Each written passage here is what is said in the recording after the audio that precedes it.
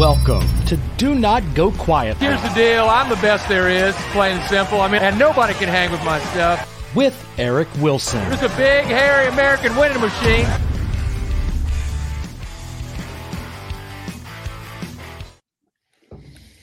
Mark Ellis. What's up? What's up, brother? Good to be here. It's great to have you here, man. So real quick, I got to throw these credits out. If most people are going to know who you are, but if they don't know who you are, sports coordinator, executive producer in some situations, sure, right? Yeah, okay. Yeah. I don't, Jerry Maguire with Tom Cruise, The Waterboy with Adam Sandler, Any Given Sunday with Al Pacino and Jamie Foxx. Mm-hmm. The Replacements, Cuba Gooding Jr. in Radio, Miracle with Kurt Russell, McFarlane with Kevin Costner, The Longest Yard with Sandler and the crew, Invincible with Mark Wahlberg, Semi-Pro with Will Ferrell, Amazing Spider-Man, Dark Knight Rises, Woodlawn. The list goes on and on. Thanks for being here, brother. Man, it's great being here. It's unsanctioned. Yeah, well, I didn't want to alert anybody. I didn't know if you could come up with the appearance fee. Well, necessary. That's kind of how I roll, unsanctioned. That's that's why we're in this dark space down here. Like really, nobody, that's right. No one really knows what's going on. There's probably a lot of activity, a lot of stairs to get happening down here. I was like, okay, is there going to be somebody around the corner? Like, is there a little hit going on down here? Well, this is great, man. This is great. They could be. You don't know what's going to happen at the end. Yeah. No, this is great. This is cool stuff. Yeah. So you're I got you on a 10-day hiatus between here and New Jersey. What are you shooting up in New Jersey? What are you working on? We're working with Hulu on the Aaron Hernandez story. And that's been cool. And it's 10 episodes and not reoccurring or anything. What's the difference between working on with a streaming service on that's something that's got multiple episodes versus working on a film project? Well, there it is, and everybody. I admittedly, it drives me a little bit crazy, Eric. The streaming, that's no big deal. Like whatever it is, great. Theater streaming makes little difference, right? The episode thing drives me nuts. Right. That's kind of what I was wondering about. I can't get my head around it because after obviously doing features for so long, they're set up so you have a director either every other episode sometimes, or sometimes they might do a block they give them 2 episodes or whatever. Then you're transitioning. A new director's coming in, maybe a new DP. So they're not using the same crowd through the whole thing. No. And what's the thought process? And you're prepping, prepping. Why are they doing that? Well, the idea is to be able to, the next group comes in and preps it instead of prepping the whole thing. Because, each one of these episodes, it's different all the time. Sometimes an hour and a half, sometimes it might be an hour, whatever the episodes might be. But usually those things are a little bit longer. Remember, a feature film is what, hour and 45 minutes. Yeah, so you're basically doing half a feature film on every episode? Right. Something like that, Yeah. So you need to bring in another group to get ready to prep the next episode. Oh, well, that makes a ton of sense. Okay. Right, but the problem is, for me, a guy that has worked with features, when I read the script or whatever, I look at, as a storyteller, you look at the through line, and I just see it as one big story. So I can't compartmentalize, okay, you have episode 2 and 3. Like they don't want to talk about 4 and 5 because what happened in 3 and 4 should set up what happened in 4 and 5. Yeah. And you're looking at the whole arc, and those people are looking at it as as a project. Correct. Into one or 2 episode project. That's it. Yeah. And they're not responsible for the other stuff. I'm going, but what we did here might affect. And so that makes sense. There's tendencies, I think, potentially for things to fall through the crack, or maybe not to button up the story as good as you maybe want to. And certainly it's almost like restarting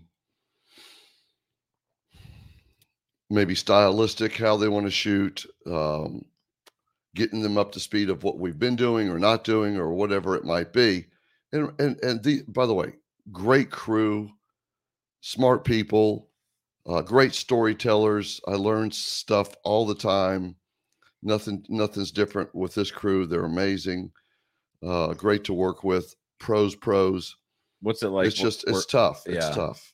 So what's it like working with people who, I'm going to assume, maybe and you can correct me if I'm wrong, who know nothing about sports in most cases, or most of the film people kind of, that's not their wheelhouse, right? I mean, that's why you're there. Thank goodness, because I wouldn't have a job if it was anything else. And if you think about it, if you were doing military movies and like, what do I know about Navy SEALs taking the beach? Sure. Next to nothing.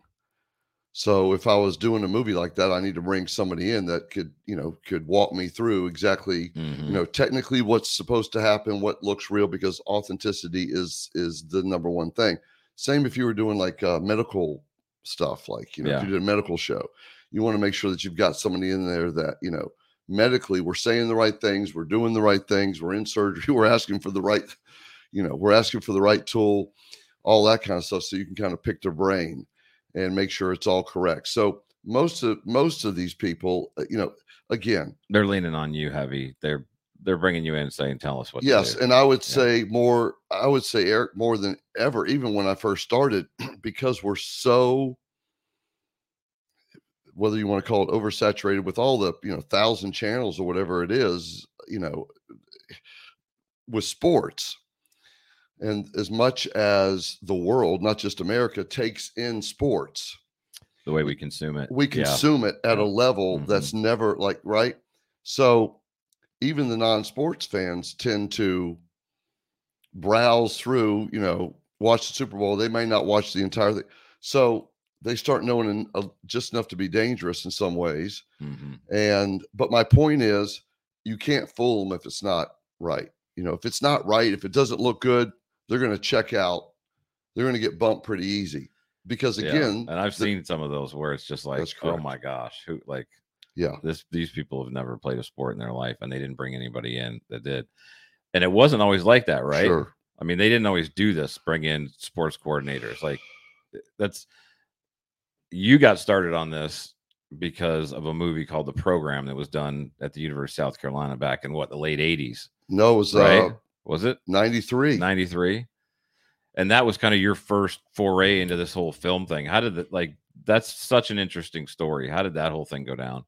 Well, I played football up at Appalachian State, Mac Brown. I grew up in Greensboro, North Carolina. My high school coach got a job up there, I think a linebacker coach. Up at App? Yeah. Okay. And so I played quarterback in high school, wanted to play receiver, played a little defensive back too. And so, they were going to let me get a chance. Mac Brown's, they were going to give me a chance to play receiver. So I followed him up there.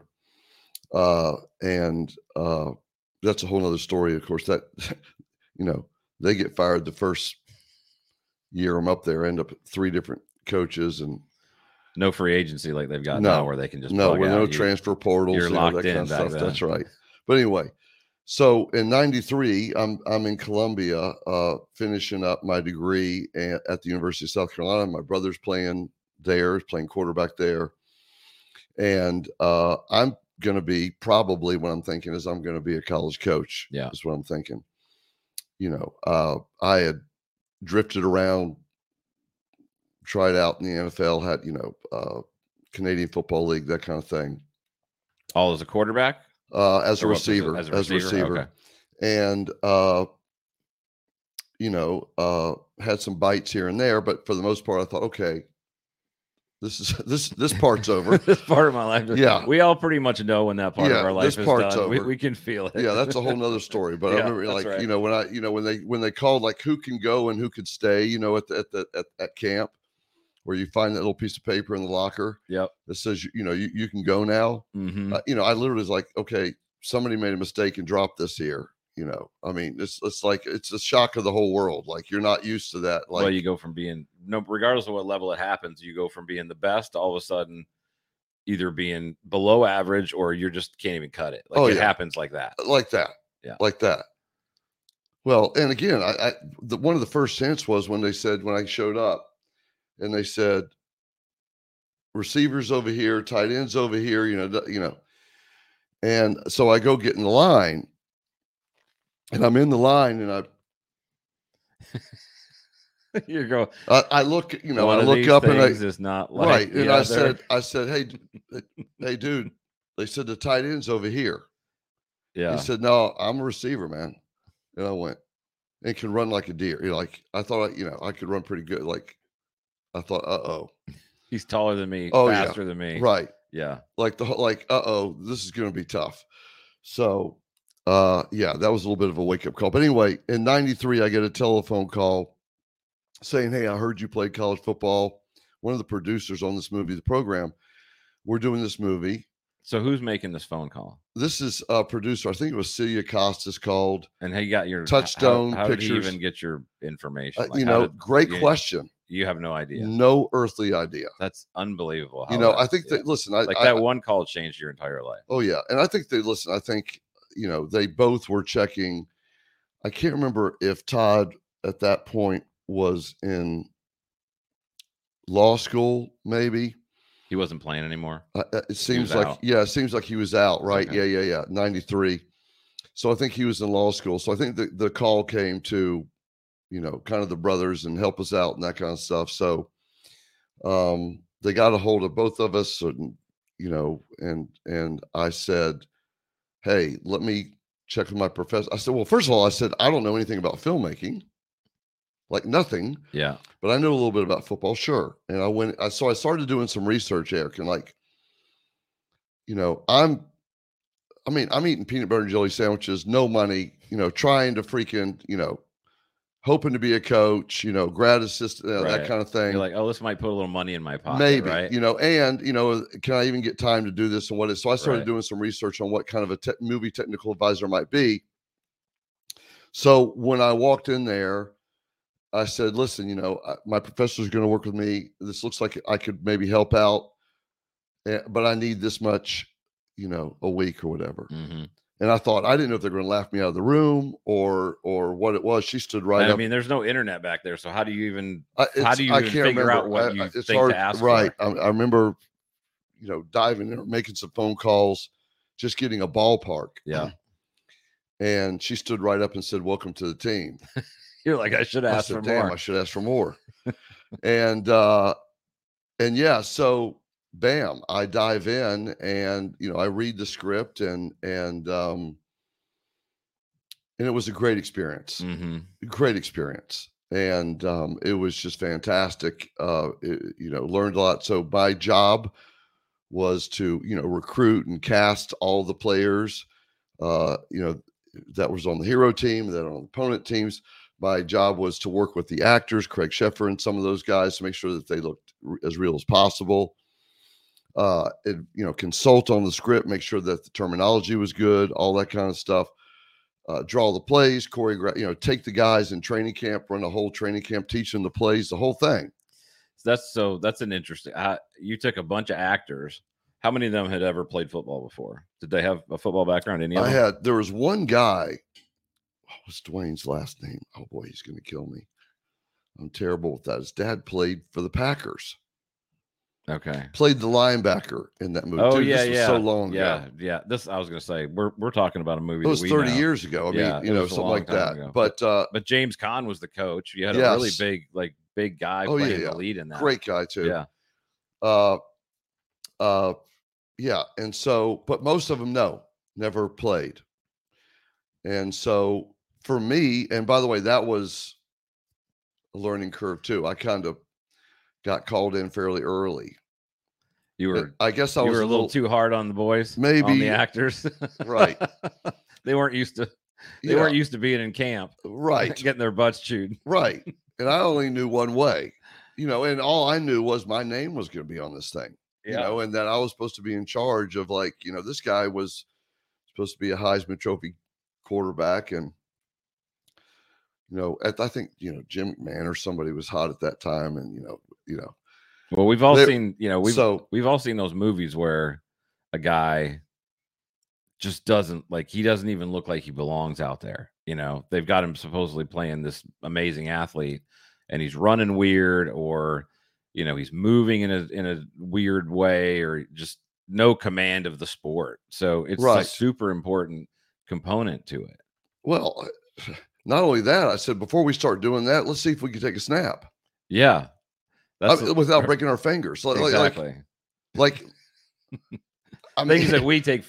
that guys who have been in the sport forever take for granted. Like you're talking about people who have never done it. And let's work on our feet work, you know, on the 3-step drop. Let's work on you know, how we hold the ball, how, you know, how really, because again, you're obviously going to double these guys and for hits and that kind of stuff. But the more that you see them, the more that they can do, the more believable the audience is. By the way, you know, I've got a saying that says, you know, like somewhere in the middle of all this crazy stuff, this great gig, this career I've had, this, I don't even call it a job because I feel like I never get up to go to work. It's fantastic. It's a greatest gig in the world. I mean, love it. But somewhere along the way, I think, you know, I've told some people that, you know, you won't believe the tears in the locker room if you don't believe the catch in the end zone. Yeah. You got to believe both. They've got to work together. Yep. That's right. So what I try to tell the guys is, you know, we got to earn it. You know, I have a great story. Denzel Washington did the Hurricane or whatever. I think the opening of the movie, first minute and a half, 2 minutes of the movie or whatever, he plays this heavyweight champion boxer. And I saw the interview and they said, you know, why would you train like 3 months? And the rest of the movie's in jail. Yeah. Like, why would you train 3 months, you know, or whatever, for just a minute and a half of the movie, you know, something like that, first 2 minutes of the movie? He said, well, if they don't believe that I'm the heavyweight boxer of the world, that they're not going to believe anything else. Nothing else from there on. Yeah. And I thought, that's it. Like, there it is. That makes complete sense. Complete sense. And that's why, you know, he's Denzel. Yeah. And that was that was a good film. Like, from the standpoint of, I remember watching that, you know, it's interesting because we didn't know each other at all. Right.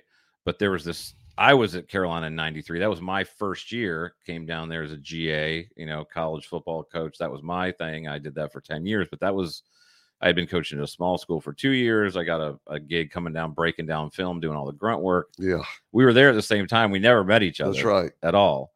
But it was a movie that I was pretty aware of. So how do you take that, which basically happened by happenstance, and leverage that into what was the next opportunity? Oh, it was not leverage, Eric. It was no leverage. It just happened. It just kind of like cascaded. Like what did that look like? Yeah. So I got done with it and I thought, okay, that was fun. Yeah. Back to work, back to life. Okay. By the way, you're still in school, right? Yeah. I'm like, okay, you know,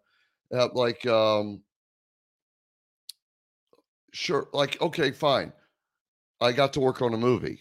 Great experience. Move on. Like, that was it. But you're not sitting here thinking this is what I'm going to do for the rest of my life. You thought absolutely not. That was freaking cool. One and done. Like, great. That was awesome. Fine. Right. Yeah. And put a little bit of money in my pocket and, you know, great. Okay. So then the telephone just started to ring.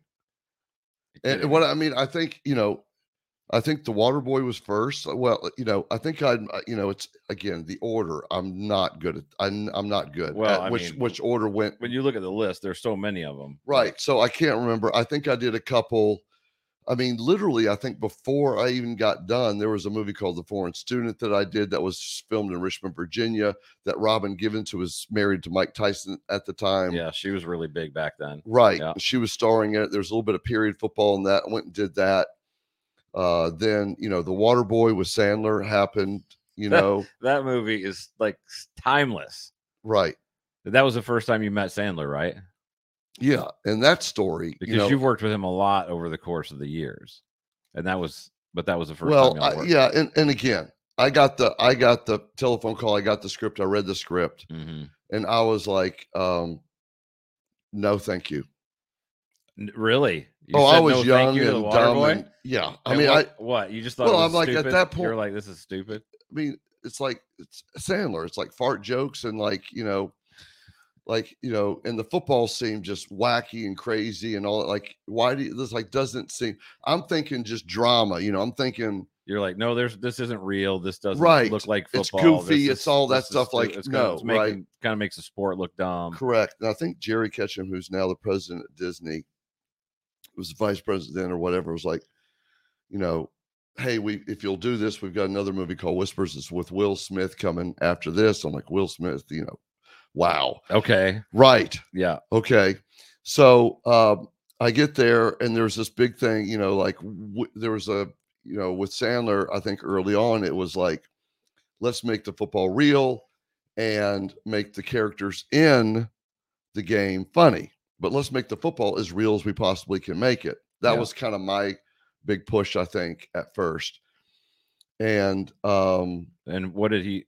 Is that did he buy into that, or was he kind of like, no, I want the whole thing to be goofy? You know, I think it was a little bit of give and take. Now, remember, I mean, to say that Adam is brilliant, you know, and again to say, well, it's when I stopped guessing, dude, the movie made $175 million. Oh, it was a humongous movie. It's the number one. Huge. I think it still today is the number one football sports movie. Sports movie. In general. Box office sports movie. Really? Of all time. Wow. Okay. Okay. You know what I think number 2 is? What? The Longest Yard. So he did both of them. He's got the top 2. I think he's got the top 2. I think Any Given Sunday's in there. I think Jerry Maguire's in there. Which you did. Yep. Did both those, I think. What did Jerry Maguire gross? I thought, because that's a big football movie. That's what changed the industry. That movie, Jerry Maguire. So to go back to the story, I did The Waterboy. It worked out great. You know, Adam is everything that you think he is, everything you've heard. Yeah, he just looks like such a genuine guy. When I hear about what he does off screen and all that stuff, he just seems like a dude, a normal dude, you know. Normal, really good dude. And loyal, like you're saying, his guys that run around with him, the Long Island guys, you know, all true, the best guys ever. Like, you know, not just to work with, but just to hang with. Just they get it, right? You know, they get it. You know, they literally seem like a bunch of dudes that grew up together. One of them just crushed it. The other ones are talented, and they're like doing what they love, hanging out, and they happen to make a living doing it. And that's what, like, sometimes I wonder if they're going to, you know, they're now they're to the point now where I think they're pretty convinced that if they pinch themselves, you know, like, okay, maybe this is real at this point. It's been going on for 25 years. Right. I think we got it going. I think we got it now. We're okay. But I think for a while they were like looking around to see if anybody was going to, you know, like grab them by the back of the shirt and pull them out and go, is anyone going to realize we don't belong here? Right. Yeah. They're those dudes. Yeah. Like, which is just fantastic. Yeah, that is awesome. And Adam's that way. And he's, I mean, you know, anyway, he's that kind of guy. And then, so you said that worked out, you know, that worked out great. Yeah. And then Jerry Maguire. Well, right after Waterboy changed the game or something. Well, right after Waterboy, during Waterboy. Okay. I think I'm in Orlando. I've got 2 more weeks to go. Where did they film that? We're in Orlando, Florida. Florida. In Orlando? Okay. Yep. We're in Orlando, Florida. 2 weeks to go. And I get this telephone call. Hey, we're doing this movie in Texas called Varsity Blues. That movie was big. Huge. Right? That was who was the lead? Paul Walker. Yeah. John Voight. That was Walker's like first big movie, wasn't it? Right. Now the lead really on that, you know, Voight was big, but it was James Van Der Beek coming off of Dawson's Creek. Yeah, he was in Dawson's Creek. That WB group, Paramount, you know, those guys, Mike Tolan, Brian Robbins. So I end up doing a bunch of movies with who are just fantastic guys. Tolan Robbins production company. They forget it. Like they killed it. They again, fantastic guys, the best to work with. They get sports, love sports, did a bunch of movies with them, but that was the first one. And at that point, that was a big race between Varsity Blues and Friday Night Lights.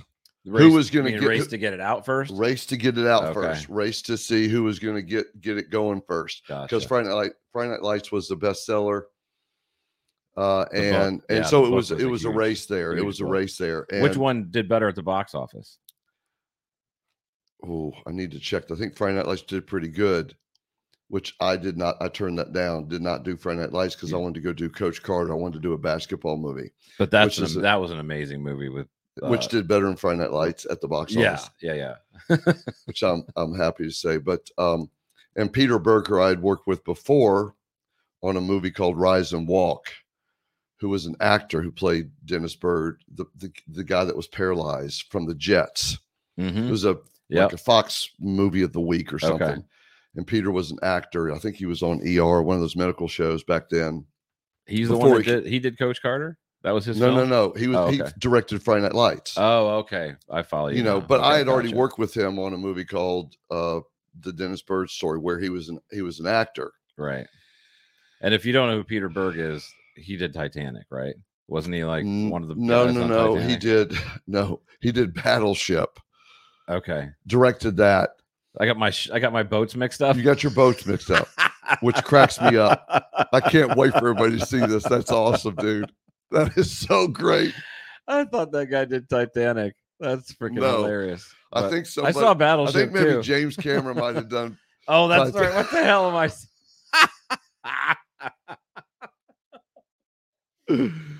Oh my God, Lord, that's awesome. Hilarious. Yeah, and I think Peter and Wahlberg have worked a bunch together. Gotcha. Lone Survivor. But Peter, again, another guy that's just freaking blown up, like him and Favreau. I worked with them when they were actors. Now they're like these huge directors and producers. But it's interesting how that transition happens. It's great. It's great to watch. It's great to watch them. Especially when you watch an old movie and they're like not even leads, like they're like, a supporting actor or kind of a smaller part. And now they're like some of the biggest guys in Hollywood. And great dudes, just see them watch that career happen, and watch them. It's great. It's great to watch, and just thrilled about it. And so John Favreau did Little Women too, right? Yeah. Because remember, with Favreau, I did with The Replacements. Yeah, with Keanu. Yeah. Yep. Yeah. Mm-hmm. So you've worked with like literally some of the hugest guys in the film industry. I mean, Tom Cruise, Keanu Reeves, Samuel L. Jackson, right? All these guys. Oh, I mean let's talk. Huge. Again, you can go almost, Eric, I'd say, well, you can start even older when you start talking in one of your favorite movies, I think Miracle. But if you start talking about Kurt Russell, Gene Hackman, Robert Duvall, who'd you work with? What did you work on with Hackman? Hackman, I did Replacements with. Oh, that's right. He was in that too. And what was Duvall in that you did? And Hackman. You're not. When I got done with the program, Josh McLaughlin, who was the assistant director on the program. Yeah. Family history, unbelievable in the film industry. This dude is maybe one of the best ADs right now on the planet. He was, young in 93, amazing guy. I think his dad might have directed some of like John Wayne's old Westerns. I think if it's, Sisters, huge producer. And Josh is like, maybe he just saw that I was eager and young and would do anything and coachable and all this stuff. He says, "You're going to be an AD. I'm going to train you. You're going to be with me." And he took me with him out to Moab, Utah, to do a movie called Geronimo, a Western. So, okay, there's no football in a Western. That's what I said. That's what I said. I said, Josh, there's no what? And so, no, just trust me. Just come on. I'm going to train you. This was a huge compliment at the time. I probably didn't really know how big it was. And he was taking a chance on me and didn't have to and all the other stuff. And I got out there. So anyway, no matter what industry you're in, if somebody good takes you under their wing, like that's the catapult, of course, right, into anything. Yeah, and that's the reason you work hard. That's the reason you right, bust your to butt. create those opportunities that's for yourself. Yep. That's it. When you're working on something, my whole approach was always, I'm really working on the next one. Yeah. Or to get the next one. Because remember, I'm unemployed 8 times a year if it's a good year. Mm-hmm. Yeah, it's project. It's always about there's nobody cutting you a paycheck that you're like, I'm going to get that paycheck in 6 months. Correct. It's like, okay, I'm on this one, then I got to have something else lined up. But again, at the time, I didn't know any better because I thought this program was just going to be a one and done. But Josh took me to go to do that. So you start out as this key PA. So you work all this, production assistant type thing. Everything from making copies to pouring coffee to blocking off things to, like the list. It's like to do. It's like the GA of the film industry. That's correct. It's the grunt work. It's the grunt work. And you got to be willing to do the grunt work to be able to do the real work. Correct. Yeah. Okay. Which all that has to happen for stuff to go off. Of course. So 3 weeks into it, I said I quit. Really? Oh God. Thank you, but no thank you. Okay. Okay, sometimes in life you have to do things to find out what you don't want to do. And did he talk you into staying, or were you done? Oh, yeah, they called me in the office. I think they threw, like they were already giving me how, like nobody was getting this stuff as a PA. Like you have to pay for your own, like some of these people like sleep in their cars to do this job. Yeah. They're giving me, hotel, the whole people thing. Are like dying. People would dying kill to have get that job. opportunity. And I'm like, I cannot get away sucks. from this quick enough. Yeah. I just could not. Well, you don't know what you got. You don't know what you don't know, right? Right. And it was all of it. I was just in the middle of the action. Like literally, I was right next to camera. I was, yeah, I mean, you're playing like these huge role, like these integral parts in developing the storyline and shooting and all that stuff. And now you're getting coffee and making copies. Right. And eventually, as an AD like Josh is, eventually you get back to that role if you pay your dues and you take that proper line. And by the way, that line is like, it's going to medical school. By the time you have to do so many hours on set, I think it's like, 3-4 years or something like that before you acquire enough hours to eventually get into the directors, guild. Right. Yeah. So there's actually there. And I think a lot of people don't know $600 a week. A lot of people don't know that there's this kind of scale, right? Right. You have to do the union. You have to put in a certain amount of time to be able to work certain titles to get paid certain amount of money. Is that correct? That's correct. Yeah. So it was like going to medical school. So like I'm looking not only am I looking at trying to get through this movie, I'm looking at 4 more years of this before you get into being an assistant director.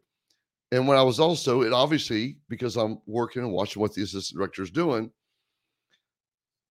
hurting people. Let's make sure hurting HERD, not HURT. Right. I'm a Southern guy. You're not beating people down when they're not doing what they're supposed to do. Or maybe you are. Which, by the way, I tend to do sometimes in coaching as well, right? But yeah, well, that's the world, right? We come from a little bit of a different background. Correct, but it didn't resonate. It didn't float the boat, so to speak. But they talked you into staying. They taught me into staying. I did it. I finished it out or whatever. And at that point, I was like, well, that's just, if this is going to work, it's not going to be there. The other thing that it gave me a glimpse into, which was interesting with choices, is the world of stunts in Hollywood. And which is really, really interesting. Like those guys, my oldest son actually at one point was super interested in that. He was like, he could like do a standing backflip, and he used to do all that parkour stuff where they'd go jump from buildings, if he would have known how to get into it, he would have done that. Right. But go on. Cause I'm really interested in that. It is interesting. Industry. And it's another skill set, and it's another whole, part of it that was very interesting. Did you pick that up as kind of part of your repertoire then? Because it was because my responsibility, part of it is to make sure, whether it's football or hockey or whatever, with the hits, everybody's safe, it's going to work. And you guys, we're going to walk away from this and it's okay. And keeping everybody safe. Right. But what Geronimo kind of did was give me a glimpse, and I'm watching, Cowboys and Indians fight and falling off horses and horses. Was that Johnny Depp? Who was in that one? That was Jason Patrick. Okay. But you know what it also was, Eric? The big thing at that point, it wasn't even at that Johnny point. Depp did what was the old show that? By the way, I cannot wait for your daughter to see this between you saying Peter Berg and Titanic. Trust and me, my daughter doesn't know either. Probably not. You're right. Which I'm trying to get her to watch some more stuff. Oh, she's got a laundry list. A lot of them. Yeah, she's got a big to-do list. She's working her way through them. But you're right. She's got to get to know like these films that happened 20, 25 years ago. So she's got reference to the industry. Got to. Yeah. But anyway, the Lone Ranger. That's what Depp did. That's right. I knew it was there. You go. Movie. I knew it was a Western. That's right. All right, so, keep going. Sorry. But the big thing on this one was Matt Damon's big thing. Matt Damon's first big. Here comes this guy that's supposed to be a new star. It was like Matt Damon's first thing. So on Geronimo, even though Hackman and Duvall were on that thing, and Jason Patrick was on that thing, and then Wes Studi and those guys, all those guys. It was Matt's first big debut, I think, on the big screen. So sidebar question, because it's part of that. Do producers and the people who make the decisions, like when you said he was supposed to be the next big thing, right? Yeah. Do they have people that they think this is the guy, or like that's a question I've always asked is, does that kind of happen? Like somebody does something, they do a good job in it, somebody sees him, they're like, oh yeah, he's pretty good. Or do they kind of see a guy and go, this guy could like really blow up. Let's like take a chance on him and put him in something because we think he could be huge. Dude, it's the same in sports. You do this all the time. Yeah. We see the athlete. We know what it takes to make it. We don't, okay, like, so let's say you saw him. Let's say that you saw him. Let's say you saw the athlete or whatever, last month. I go to the game. Okay. A month later, I see the kid. We get together somewhere down the road. Did you see that kid? Did you see that kid? Yeah. And there it goes. Okay. That makes a ton of sense. There's no difference whatsoever. It's just literally word of mouth. Everybody knows the it factor. Mm-hmm. Yeah, you can be wrong every now and then. It takes a lot to get through that small window, just like in sports. But there's a skill set that kind of, they have to have. You see it, you're like, and you got to fit people into an age group for certain roles based upon what you're shooting. Right. So it's not like you can pull a guy who's 30 back. So you're looking for guys in each one of those age groups. Constantly looking for the next young guy. Yeah. Constantly looking for the next young guy. Back to Varsity Blues, Paul Walker was that. Mm-hmm. Like I said, Vanderbeek was already established. Yeah. He got the lead role in that. Vanderbeek was the lead role. Now you could say, did Paul go on to have, I don't know, bigger career, maybe, whatever. Yeah. James did great in TV early. Mm-hmm. Paul was kind of a feature guy later. But I remember when Paul showed up, it was interesting because there was like, he's the next Robert Redford. Paul Walker. Yeah. He had great. By that the guy way, had. Great kid. I mean, that guy had like everything I saw him in. I liked him in. Oh. He had it all. In my I don't know anything about the film industry, but just as a consumer of the product, anything I saw him in, I liked him. Yeah, and another guy that just off camera, just solid. Just a human spirit. That guy is just an amazing person. Tough stuff. That stuff seems like it translates. Like, I mean, it does. Keanu's the same way. Keanu's the same way. It seems like the people that are really like that, somehow that comes off the screen when you're watching them. You almost get this sense that there's, that's kind of who they are, or they couldn't play whatever they're playing the way they are. It's hard to hide that stuff. Yeah. That's part of the it. Some people can pretend better. Yeah. Right than others, but not act, but pretend. Right. But the authenticity we've talked about, you can't hide that. And so when you show up with that it factor, and part of the it factor is just that spirit, that human spirit, the heart, the kindness, the person that you want to be around, the caring, all that stuff, the perspective. The other thing that the other tangible is that people don't give enough credit for, my opinion, is smart.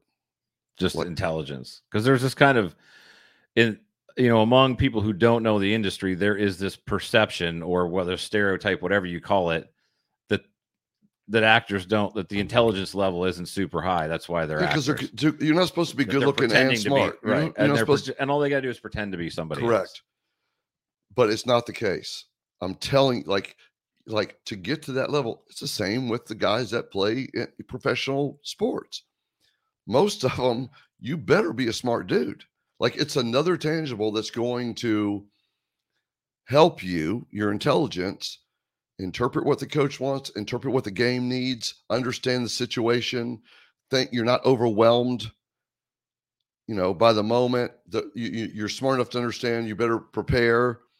It's, yes, it's discipline and all the other stuff that goes into it, but intelligence is a huge attribute that helps propel a lot of these people. And the people that we're talking about, in my opinion, smart. I mean, just, they get it. Yeah. I mean, I've always just wondered the amount of dialogue that they have to memorize, right? You can't be stupid and do that. No. That blows my mind. Like, the ability to memorize all that information, and then not just to memorize it, but to translate it into what you're trying to achieve on the screen. You have to be intelligent to be able to do that. I would think. I would agree. And I think I think after a while that comes easier for them too, because they're training their brain. Where else? You start out like anything else, right? You start out, it takes you, 2 hours or 2 days or whatever it is to get the 2 pages of dialogue going. And then by the time you're later on, it takes you half hour, so you train. I think they end up repetition. That ends up getting easier as well. The more you do it, you train the brain. Right. And so, and again, but you have to have that brain to be able to do that, and to be able to keep. Where else does intelligence play a role for an actor in that industry? Where does that benefit them, or where does that put them ahead of other people? I think seeing story, and then understanding the other characters that are around you, and how you, again, why was I ever drawn to this industry? Teamwork. These guys are team players. So they're going to look around at the other characters and understand, how can I benefit you? Mm-hmm. What's your character doing in the story? How's it motivating? Does my character need to feed yours, back and forth, so on and so forth? So understanding big picture, and then seeing the progression through Act 1, Act 2, Act 3, and have a clear understanding of seeing the wide, and also making the choices early that set up and get the most out of Act 3, the payoffs. The smart ones see it and get it right away. Then when you flush the ego and you flush the vanity, and they're humble, right? You plug that in, right? Because they're confident, because they're smart, because they prepared. Then it becomes less. Like they're there and they know that they're doing what they're supposed to be doing, but they're looking at everything else and saying, how does what I do play into? How does what I do help you be better at what you're trying to do? How do I feed into the other dynamic between these characters? Right. The other thing is, writers are different. In what way? Interpreting what's on the page. Oh, okay, understood. Sometimes it's like, did he mean this, or does he really mean that? Yeah. What's he going for here? And not being afraid to ask the question, or interpreting it a couple of different ways, including interpreting maybe even the way the writer didn't see it. And then everybody going, oh my God, that's even better. Yeah. That takes intelligence. What's an example of that? Oh, I can't do that. No. That's too many hard. of them. There's Okay. Top of my head, that's tough. But I've seen those. Those are, again, I would imagine that happens a lot. Oh, Eric, I mean, and especially with the really good ones. Oh, and it's magic when it happens. Yeah. Dude, it's like watching magic when it happens, because everyone probably just goes, oh, what? Like, yeah, that's it. Oh my gosh. Right. Like, we didn't even think about that. Correct. Yeah. It's like, what, if you're sitting there watching a guy, like, do a painting live or doing who's good sculpture. at that. That's probably not as hard. Like, who are some of the actors that are really good at taking something on a page and sometimes doing something different with it that becomes magic? I'll preface this by saying, when I first, from the very beginning in 93, when I first got, there was no wow with any of the actors, because I had been around big time sports guys. Remember? No, you mean no wow for you weren't like. No, I was not intimidated. Like I was not. You were like, no, yeah. There was none of that for me. That comes from athletics at a high level. I've kind of been around, that kind of thing, and so to me, there was no that wow thing. Now there was always Well, the other thing that makes a great gig for me is, remember, every athlete wants to be an actor, every actor wants to be an athlete, and everybody wants to be a rock and roll star. Well, that is true. Oh, period. Yeah, that's like it. The three factual there it is of life. And we can debate later, all three of them are at a bar, and which one the chick is going to, walk over to. Like, we can argue. The rock and roll star. I can tell you. There you go. Now. Every time. Yeah. Every time. Because he's the bad boy. No doubt. So, but anyway, so I'm in. I don't get wowed by a lot. Right. When we're in Miami doing Any Given Sunday, and I walk in and meet Al Pacino, I'm with you on that one, because I've been in the same situation around a lot of really high profile people. Pacino would kind of freeze me up. Well, not from the standpoint of I couldn't talk, but just from the standpoint of kind of being like, it's a wow moment. Like, I'm around somebody that's a pretty big deal. Yeah. Well, I'll tell you how I interpreted it. Okay. Which was because at that point I'd been around Academy Award winners, multiple, Hall of Fame athletes. But how I interpreted it was, how long had you been in the industry at this point? I think that was it was 99, but I had worked a bunch already. So you'd been 6-7 years, but you've been on a bunch of high profile 6-7 projects, but high profile. Yeah. And people. then, and then, having to go to some red carpet events and having to go to the ESPYs and that kind of thing, so even if you're not working with them, you end up meeting them and coming across them, and you're introduced and that kind of thing. But so Al's maybe what, 5'7", 5'8", little, yeah, he's right? Short. Okay. He seems 6'6" to me. I believe that his presence, 6'6", 6'8". I mean, like, I'm not. That's weird. I know it sounds weird, but I'm telling you, his presence. Like, I got the impression after the first. We said Oliver Stone, Jim Brown, and Pacino. And first of all, I'm like, what am I doing in a room like this? Yeah, one of those guys. If some guy from South Carolina, like what in the world? Like, what? Like, it's that moment. It's that moment. But after, and by the way, Jim Brown, like, right? Yeah, if you're a sport, anybody that knows anything about sports, Jim Brown is blowing your mind. Maybe the best. It's maybe, arguably, and still one of my favorite people. But anyway, I got the impression that this was different because with Pacino, I got the impression this guy was born to do it. This guy was born to do this. That's the impression I got. Like, the impression I got was this guy was born to do. I don't care if he was a rocket scientist. I don't care if he was a trash collector. I don't care if he was a chemical engineer, like an architect. You get the feeling that the dude was born to do this. And was that, when you say you get that feeling, is that from, you mean the way he worked on set, or just literally being around him and being the way around he him and approached listening to him, and also watching him,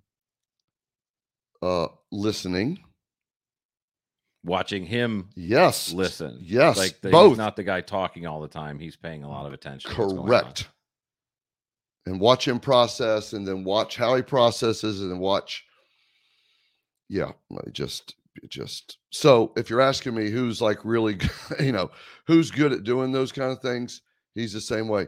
The other guy, Heat is one of my favorite movies of all time. Yeah. And I like Pacino and De Niro in that movie. I love Pacino in a bunch of stuff, and I loved him in Any Given Sunday. Yeah, but I know what you're talking about. And I've ended he's up one of those guys that just, when I see him on screen, like I'm just locked in on that dude. They have a saying, I think they say this, for women especially, but I think I've seen it apply, no doubt, to many, maybe not many, but to men as well. Is like, he eats the camera. Like, literally, right. He like, the camera has, he's like, God, he has no the camera has no chance. Right. It's over. He's just demanding. I mean, his presence is demanding, which means that's why you can't take your eyes off of it. Yeah. Like, he eats it. Like, just like you can't avert your eyes. He dances with it. Yeah. Yeah. You were going to say somebody. Well, yeah. Well, I didn't mean to cut you off. I've just done several projects with him now and become fairly close with him. And I will tell you that it's been a joy as a man. He's been helpful. He's been encouraging. He's been all those things, when you're, just with a lot going on, he, brings it back and makes you laugh, and all those things that you would do. It, you hope that in your career you meet those people, especially those older guys, special person. Yeah, not just an amazing actor, but a special person. Correct. And I think chemistry wise, and that just happened with me with him, is because Oliver said, "Oh, by the way, when I got there, you're going to play the quarterback coach, so you're going to be an actor in this thing." And I had done some of that, and I'm a terrible actor, but usually you have a headset on and you're calling plays. Right. Like, they need somebody to yell something. That fits your wheelhouse. Right. They need somebody to yell something, and they say, put Mark over there, and he'll yell something, and they run out of people, and like, go over there. Well, Oliver's thought was, Al, has got some stuff, doesn't know football all that well, and you could be there, literally right next talking right next to him, talking a little bit through the scene and what. So that became that relationship, the hours that we spent, 12, 14-hour days, 12-hour days. How long was that shoot? I know we prepped, like, it was 6 months, dude. Oh, that's a long time together. And we started in Miami, and then we moved to Dallas. We shot that big speech he had in the Dallas locker room, the old Cowboy Stadium. That ends the movie. Yeah, that's a great scene. So I helped write, writing a little bit on, with some of the, again, that's part of my job, right? To go over kind of some of that stuff. And so talking with him through some of that stuff was just crazy, ridiculous, and fun. And it's just fun stuff to, again, to be bouncing, reading lines and going back. I mean, come on. Running lines with Al Pacino. I mean, it's like, yeah, you couldn't imagine that ever in your life. No. And again, the most giving and gracious and humble guy there is. Just, again, when you look, when he's talking to you, when you feel like you're the only guy in the world. Yeah. Some people just have, and I think, like you said, he listens, whatever, but I think the people that do that generally do care, right? There's some people that do it and their eyes are going, to the other parts of the room to see who's more important they should be talking to. Some people, they're just locked in on you, and that what they're saying matters. Like, that what you're saying to them matters to them. They actually are engaged with you. I'm going to say, I think this is important, so I'm going to say it. And I've been working on this lately. I think it comes back to this. I rewatched, Eric, The Last Dance a couple weekends ago, with Jordan. Mm-hmm. The Last Dance. Yeah. And they talked about him being in the moment, being able to constantly be in the moment. Right. I'm like, what the hell? What does that mean? Right. Mm-hmm.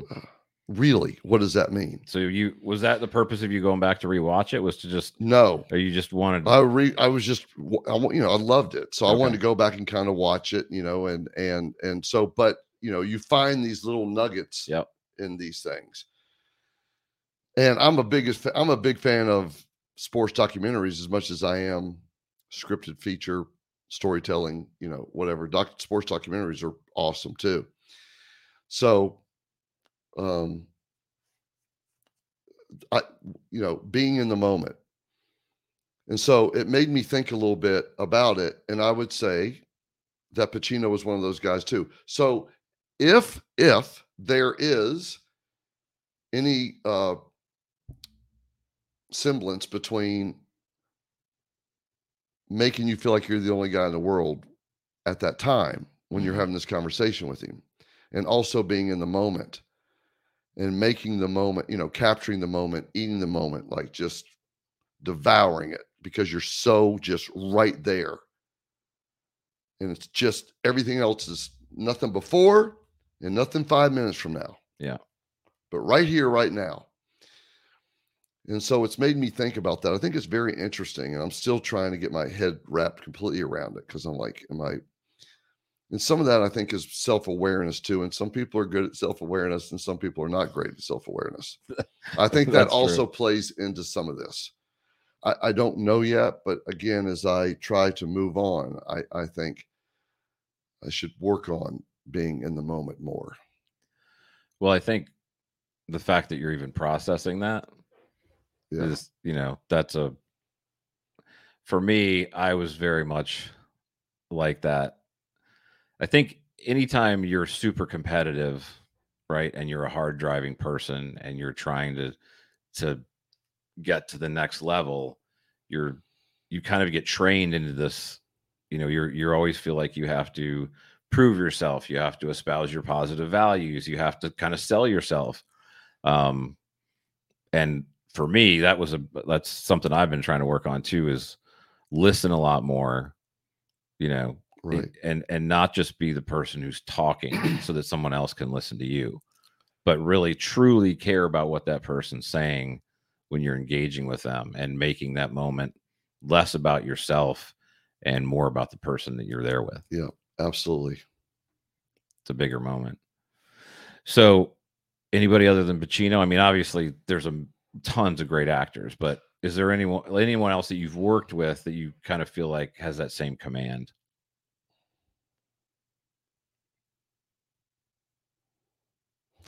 I mean, what's Keanu like? Everything you think, off camera. Meaning just solid dude, kind, caring, all that. Yeah. Another guy you want in your foxhole. Guy you can trust. Period.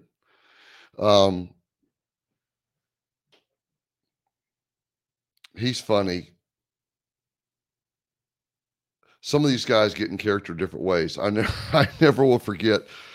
I'm working with him on the replacements, and we're drawing plays. We're trying to go as fast as we can. We're shot that in Baltimore. It's hot, and we're going through practices. And this is early on when we put them in training camp, just like you would go through military boot camp if you're doing a military movie. So you got to go through 2-hour practices, just like you would if they were just like on a. I've got the assistant coaches holding up these show cards, look like scout cards, like, the defense or offense that you're playing. So everybody shows where they're going, this, that, and the other. And he's looking at the scout card and he goes, I said, yeah, let's throw the screen out there in the flat, throw that. And like, why? He said, why? Why? Why are we doing that? Yeah. Okay. Right. That's what I said. Okay. Interesting. Right. Like, needed to know his process as a quarterback, wanted to know. He's actually trying to understand the play. Why are we running this play? It's not just tell me what to do and I'll go do it. Right.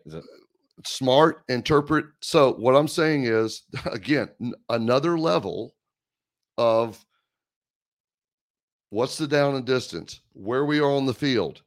Why am I going to check down to the screen? So he wanted to know all that information. All of it. That's impressive because that's a lot. That's what I'm saying. I mean, that takes years to learn that kind of stuff. Well, as a player. Oh, what it taught me, he taught me in that moment. In that moment, I went, because this was fairly early for me. And so in that moment, it said, you're right. We're not just going to do action for the sake of action. It needs to have a purpose. It needs to move the story forward. Right. Why is he making this choice? Yep. And it seems like a little thing that no audience members really, because nobody's talking about that choice. The coach isn't making a statement in the dialogue. There's nothing in the script about that choice. But is he's there interpreting the importance of the choice, right? Even though and it's not. The choice that he's getting ready to make after he throws the screen route, and we're getting ready to go do this next. Mm-hmm. Because what position it puts you in, we didn't get the first down. It did, what all that kind of stuff. Because again, in his eyes, did he have any background in sports? Yeah, I think he played hockey. Canadian kid. I think he played hockey. Okay, up in Canada. Gotcha. Good athlete. Another guy that, again, had so many motorcycle accidents and so on and so forth. He was a freaking mess even at that point. Yeah, just he running hard. Mm-hmm. But anyway, I thought that was, it taught me something there in that moment. And from that point on, I looked at everything because, again, he thought even the huddle call that he was getting ready to make, Eric, something behind his eyes, he wanted to be able to say why he's saying it. It's not just X, right, zip, 434 Cadillac. So like he wanted in his eyes. Does that become tedious to you at any point? No. So you're embracing that. Oh, of course. Okay. I loved it. I thought it was a great question, but I mean, I tell that story a lot, and I think he's another guy that interprets, or he could get something on the page mm-hmm. and interpret it or make it entirely his own and make more of it. What looks like just a little appetizer.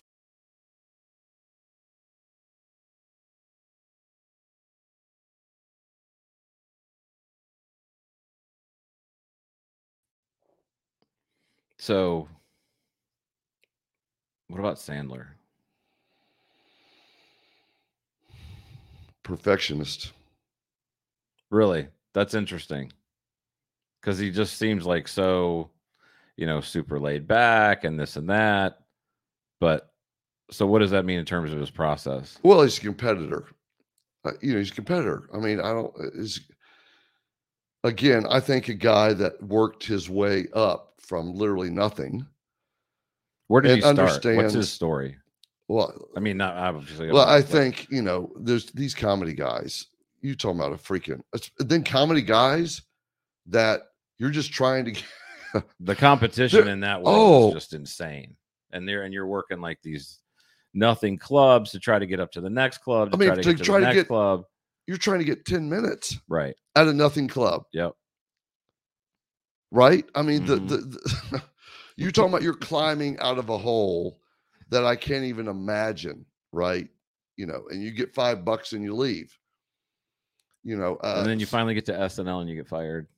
Yeah. Right. And now, and that's a whole nother thing because, doing it live and apparently, you hear stories, these guys, trying to, okay, Lauren, here's the skit. And, they're all pitching their own stuff, just trying to get on camera. Well, your nerves, like just trying to come up with the skit for that. I can't weekend. imagine the constant level of stress because you're literally competing with everybody else there for airtime. Yeah. Pitching your stuff. Right. And then here comes the guest. So you're trying to, okay, what maybe would the guest, right? What would work there or whatever? And can I get, a skit with, I can't even begin to understand. I showed my daughter the Hanukkah song last night. Yeah. She had never heard it. Yeah. She was dying. Yeah. So I was he's like, you have so much to learn. So he's. I tell him all the time, by the way. Like he's legit. Like he can hit a golf ball, legit throw a football, legit shoot a basketball. He's an athletic dude. Right. Yeah. I tell him all the time, slow down. Okay. You're an athletic dude from the waist up. From the waist down, you're a fat Jewish kid. You know? And he dies laughing. Like, but and by the way, again, because if you say Sandler, perfectionist, competitor, I've been asked many times, who's your starting lineup in movie, football, or whatever? Sandler, if you need a free throw hit with no time, he hits a free throw. If you need somebody to drive down the field, he's got ice in the dude just believes. He believes. And that's such a huge, right? In anything you do, but in that industry where the competitiveness is just off the charts, like if you don't have that belief in yourself, you're going to get weeded out quick. And by the way, that's what I'm saying. So when you're asking me as a perfectionist and you work your butt off to get all the way up there, and you're voted like year in, year out, like one of the top 25 power guys in Hollywood, which Sandler has been. I don't know how many runs he had at $100 million movies straight. I don't know if he still has a record or if he, straight, like over $100 million at the box office. I don't know how many times. And so this is a guy that, again, he works hard and he's got his fingers on everything. I mean, he's in the editing room after the movie's done. He's on set when everybody else is doing their scenes, and wants it right, and at the same time encouraging and thankful, and wants everybody to have fun while we do it. Work hard, play hard. Yeah. Work hard, play hard. But there's a reason the dude's at the top. I think because you have to have that kind of drive. Yeah. And he has that drive. Yeah. I mean, doesn't matter what you're in, that, some people will fall into something and they'll be successful for a short period of time. But the people that can stay there, those people have similar qualities. Right. The drive, the perfectionism, the desire to put out a good product, whatever it is that they're doing. Right. It's not just about what it's given them. It's like they buy into the work. That's correct. Yeah. What film, not that you enjoyed working the most on, but what film turned out in a way that you were just like blown away by what you saw on the screen? Oh, that's interesting. Let's go back to Jerry Maguire. Yeah. I was still young. I read the script. Didn't think much of it. What part? Show me the money. Show me the money. Did not jump off the page. Yeah, probably. No. It probably looks cliche, trite when you read it. You're kind of like, this is stupid. It just didn't. The whole thing. And I knew the sports agent world. I knew the cliches and that kind of thing, and so on and so forth. So when you read it, what was it? What didn't you like? You just felt like it was. I'm not saying I cliche, didn't like it. It just didn't jump off the page. It wasn't exciting to you as a project. Correct. It just didn't. It just didn't like. It just wasn't a wow thing, right? Gotcha. Until I saw it. As soon as I saw it, I was like, "Oh my gosh!" So even while you're working on it, you're like, "This, it's a job. We're working on a project, but this isn't going to be anything special." Like, correct. Okay, correct. And some jobs I have worked on, and I think, okay, there's something going on here that might be good. We Are Marshall, was a movie with McConaughey that I felt like, regardless of how it did in the box office or anything else, like it was a special. You're gonna be proud of it. Yeah, that it was like there's something special going on, and that was a little bit of everything. The cast, the director, all of it, the material, obviously, the people that it affected, still affects generationally. Just the story itself. The story itself, but that maybe,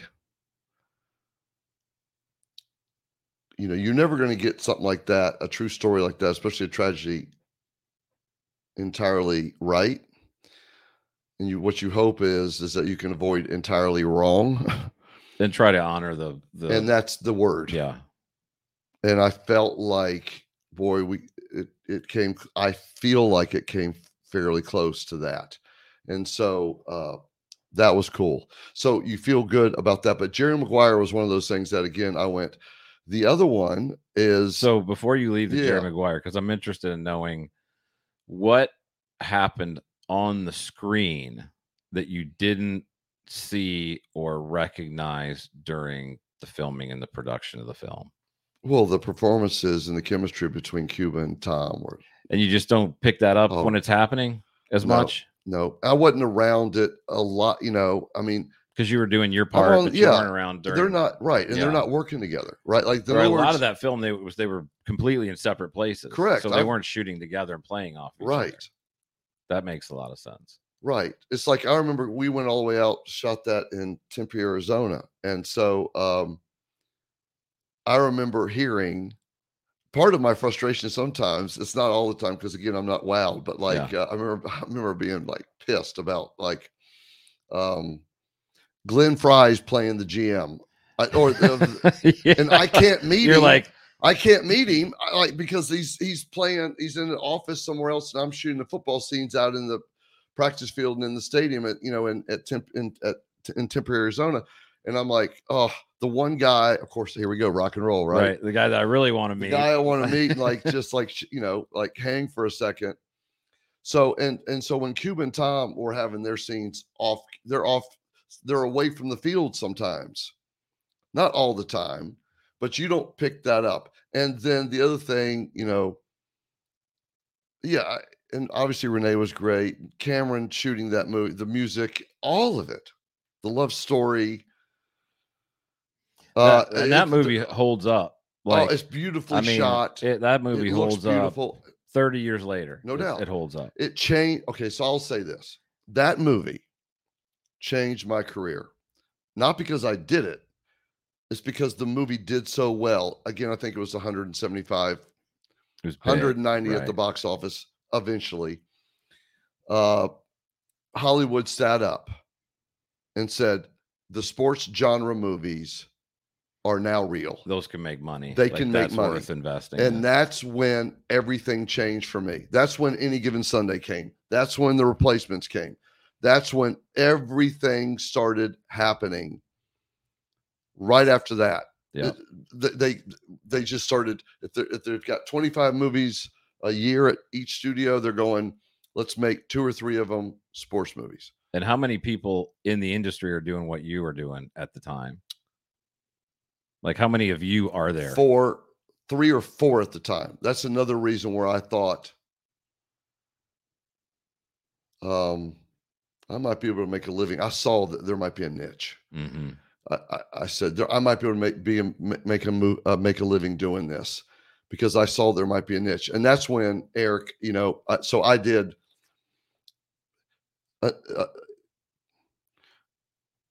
There was a movie being filmed up in Canada. I can't remember what it was. It was a football movie. And again, Tolan Robbins were getting ready to go shoot a baseball movie called Summer Catch.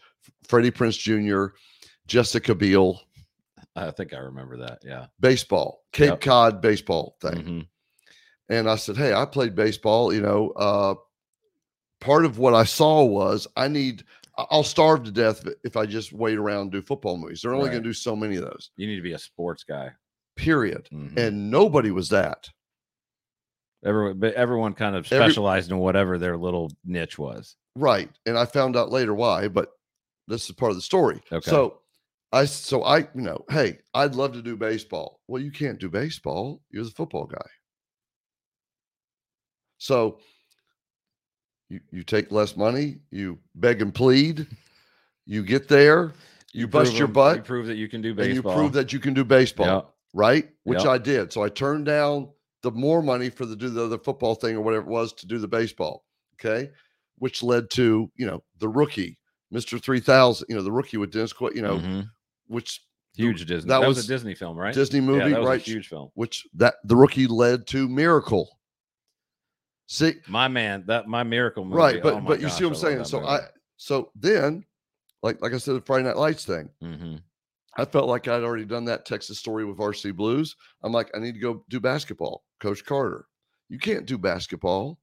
You're the football, baseball guy. Yeah, you just got to. I finally said, "Where's the rule book?"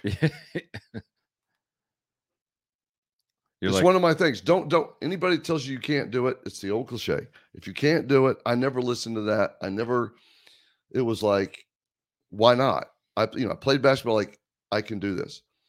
So I would, and that translated into semi-pro and other basketball projects and Uncle Drew, and other things that I've done and so on and so forth. So that's where I said, okay, maybe I found a career here. I've created a little niche here. How far in are you at this point? From just years after Miracle. When was that? 2004? Early 2000s. Right, 2003. 10 years? Yeah, after Miracle. And I tell you why is because when I got asked to do Miracle, I said, which I think, because you like the story and it's cool, and it's that movie itself it was a turning point for me, Eric. And because I was on the set of The Rookie, Mark Chardy and Gordon Gray were young producers that produced The Rookie for Disney. I think after that, they signed a deal with Disney to produce these things. They said, hey, we're getting ready to do Miracle, the story of the 1980 team. Why don't you come do the sports in it? And I said, the old thing, I don't know the difference between a clothesline and a blue line. You said that? Yeah, like, are you kidding me? Like, I can't do this. You did the other ones, though. Why wouldn't you think you could do that one? No, because I played baseball, football. Oh, you're like, okay, I was familiar with those sports. This familiar, is a sport I have familiarity with. Are you kidding? Like, okay, first of all, I did not believe this is the greatest sports story in America the last 100 years. I mean, right? They beat Russia, the Soviet Union. Like, this is maybe one of the best sports. Forget the movie. No, the story itself. You're right. I mean, I remember I was probably 12 years old. I remember sitting in the family room of my house. My parents didn't watch hockey at all. Right. But I remember sitting in there, the entire family watching that game, and the feeling in the room, the feeling of pride in the country when they did something that hadn't been done. And so that everyone said it's impossible. That's cannot correct. Do that. Like, and that's my point. The national pride and just the sense of it was just like you said, it was one of the most unique, special moments in sports that's ever occurred. Right. So therefore, it's well known. Yeah. So how are we ever emotionally going to get to the point where we all know Eruzione hits the winning goal? Yep. Like, okay, how do we get it's just, there's no way we can ever reach that because again, everybody knows, I think is very familiar with the story. Yes, we do biopics all the time, but can it really happen? I know nothing about film, but the thing that really did that for me, is the way that they dug into each one of those athlete stories, right, and they created, like, you buy into them as a person, and then they showed like how he just grinded them into a unit. Correct. Right. So they bring you along on that journey of like suffering and the formation of a team. Right. So was that you? Was that no? So this is my point: is that I'm going no way. Yeah. Just read Just read the script. Just read it. So I read the script. I went, oh boy. Exactly what you're saying. Amazing. Mike Rich wrote it. Mike, Invincible. Eventually, he got his start on Finding Forrester, one of my favorite movies of all time. Mike wrote I think Secretariat, Invincible, The Rookie. Mm-hmm. I mean, and Mike is one of the best guys and best writers out there. So I read the script. I was like, wow.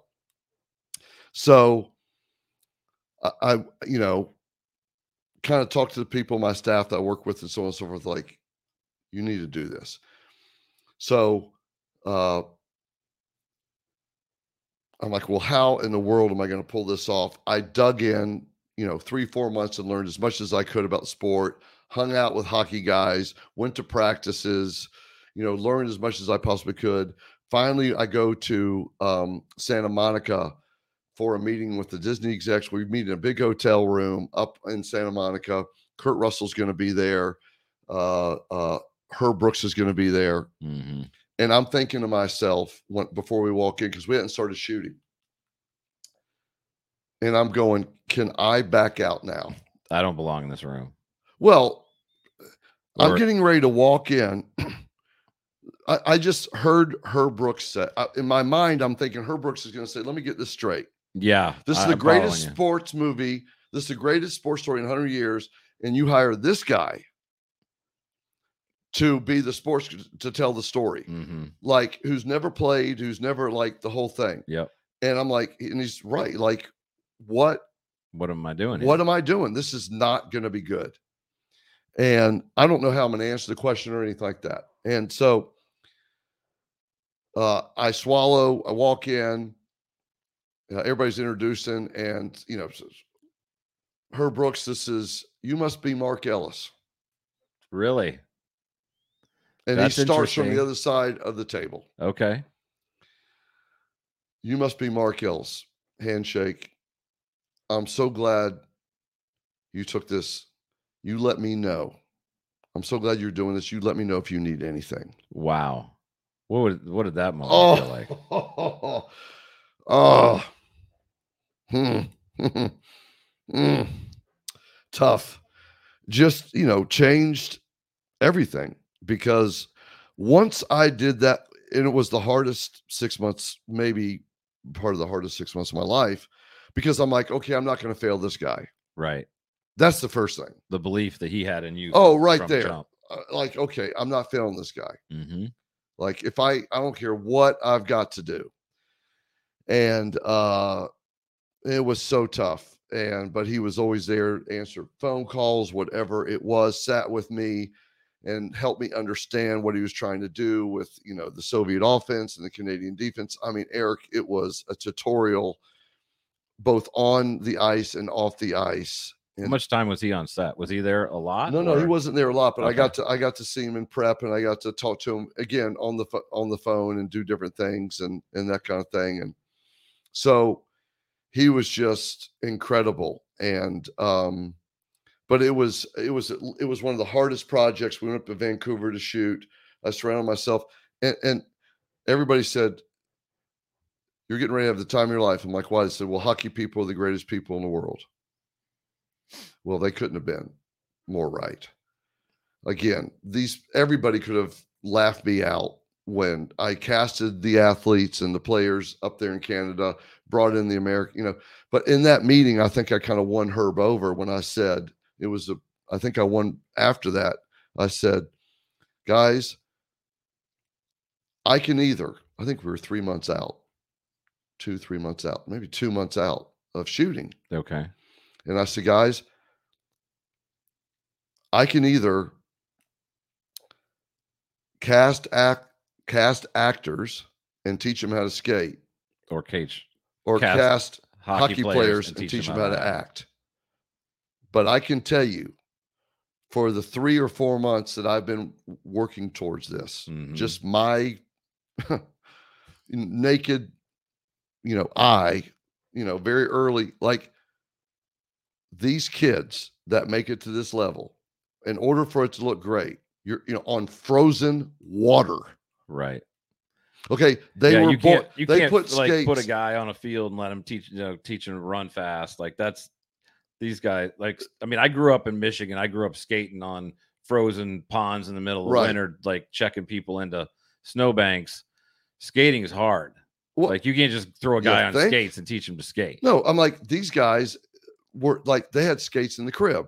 Yeah. Like literally when they were 2-3 years old, it's like they could do that maybe before they could ride a bike. I mean, like, and that was the first time. And Disney's like, remember, I got 18 of those guys. Yeah. And they gave me a bunch of money, and I went up and down the East Coast and up into Canada and tried to, and did open casting calls and cut actors that couldn't skate and had to find, a righty or somebody, we wanted the Boston accents. We wanted, all the accents that we could possibly get. So there was that had to be a ton of work. Ton of work. Because actually, that was one of the things that struck me when I've watched that so many times. Right. I literally, the last time I watched that, when it was over, I looked up every actor that was a hockey player in that movie, and I went and looked up their bios because I was so interested in how well they did. I was actually wondering, is this like these guys had to have played hockey, right? Yeah. So I went and looked up their bios. I read about who they really were as a person, and I kind of recognized that that's what y'all had done. But the realism, the believability that brought to that movie, because you're sitting there watching that, and those guys are freaking skating. Yeah. So I don't like, for multiple reasons, going to the premiere or going to these red carpet things, primarily because, again, when you finish filming 6-9 months down the road, I've already done 1 or 2, or I'm already working on other projects. Right. Yeah. And I'm one of those guys. So anyway, you go to these premieres and, kind of like it's everybody pats each other on the back and talk about how great we are. And nobody's even seen the thing yet, Right. But part of it is the press and all that other stuff that you do and playing the game. And it's good seeing everybody. And sometimes it's the first time you've seen it. Sometimes it's not. But I remember Ross Greenberg, who was running HBO Sports at the time, and they had, remember, I had to look at every game, the Sweden game, the Czech game, the Finland game, because I'm recreating the plays within those real games, right? Right. And not just games, but games that almost the entire country above a certain age was sitting there mesmerized watching. It's not just some random game that somebody didn't remember that you're trying to like recreate. You're talking about moments in time that are frozen in people's mind, and they remember this shot and that shot and this save and that save. Like, yes, huge. So Ross helped get, he was one of the producers on it, helped get all that footage for us and so on and so forth. And I walked in the premiere and I hadn't seen it. And he said, "This is going to change your life." He knew. Yep. Head of HBO Sports. He said, "This is going to change your life."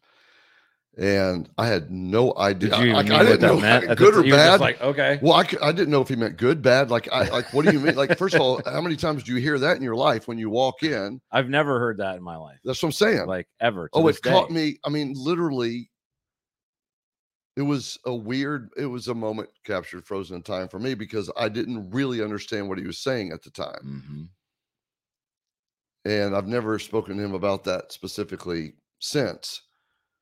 But coming from a dude like that, right, who doesn't, you get, that's not something they're going to throw around. No. Yeah. No, not those type of people. You just don't. Even if you think it, you're not going to say it. Right. We just don't, guys don't do that, And so that changed everything, because it gave me the confidence. If I can do this, I can do anything. I can do it. I can now I got this. Yeah. Gavin O'Connor, who directed that, who did an amazing job. Another tough guy to work with, but brilliant. It's amazing because I've worked with so many. But I think as many great Academy Award winning directors, Ang Lee, Oliver Stone, Cameron Crowe, Christopher Nolan, Gavin O'Connor may have taught me more about story and the importance of it than anybody I had worked with. and maybe still have worked with. I mean, the emphasis for him on story is amazing. And so, you know, you're learning as you go. The story development in that film was and Gavin still it was epic. And he demanded that. And every day it was going through layers and layers and layers of story until we could get it and hone in. And up until every take, the last take, if we could pull an inch, one more inch out of the story, we would do it. And so that was just a really, really cool, that was a turning point. And I felt like at that point, you know, things could change. That's cool. I'm going to have you back on because I had other stuff that I wanted to talk about. That's like future stuff and this and that. But that, I feel like that's that film meant so much to me. Yeah. And just the way that you talked about it, like that's a good place to end for today. But man, I loved it, man. I had a great time. This is awesome. Like appreciative of you being here. This was really, really enjoyable for me. Blast, dude. It's a blast. Thank you for having me. Yeah. And I'd love to come back and talk about the second half at some point.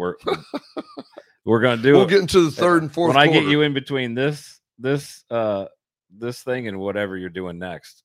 You can give me just a brief glimpse. What's on, like, do you have your next project on the horizon already? I think so. I got the telephone call last week, and is it something you can talk about or not? It's, you know what, it's going to segue nicely. Have me back because I think it's going to segue nicely into perfect. What's the future of Hollywood? What's the future of streaming? What's the future of storytelling? That was all on my list, and I'm like, I'm going to be here for 4 hours. Right. And so that's what I want to. Yeah. We'll ironically, that's what this looks like it is. It looks like this new studio, like this new storytelling, the new platform, maybe like this is maybe the new thing. And so it's very exciting, very cool. I think the timing's fantastic. I think it's maybe something the world needs a little bit right now. And it'll be fun to talk about later when, you know, maybe I'll have a little bit more reflection on it, but I'd love to come back anytime. That'd be awesome. All right, brother. Well, I appreciate you being here. I can't wait till that one happens. And we'll chat again in a little bit. Okay. I look forward to it. Thanks, man. Thanks, brother. You're still here? Thanks for listening to the Do Not Go Quietly podcast. It's over. With Eric Wilson. Go home. Go.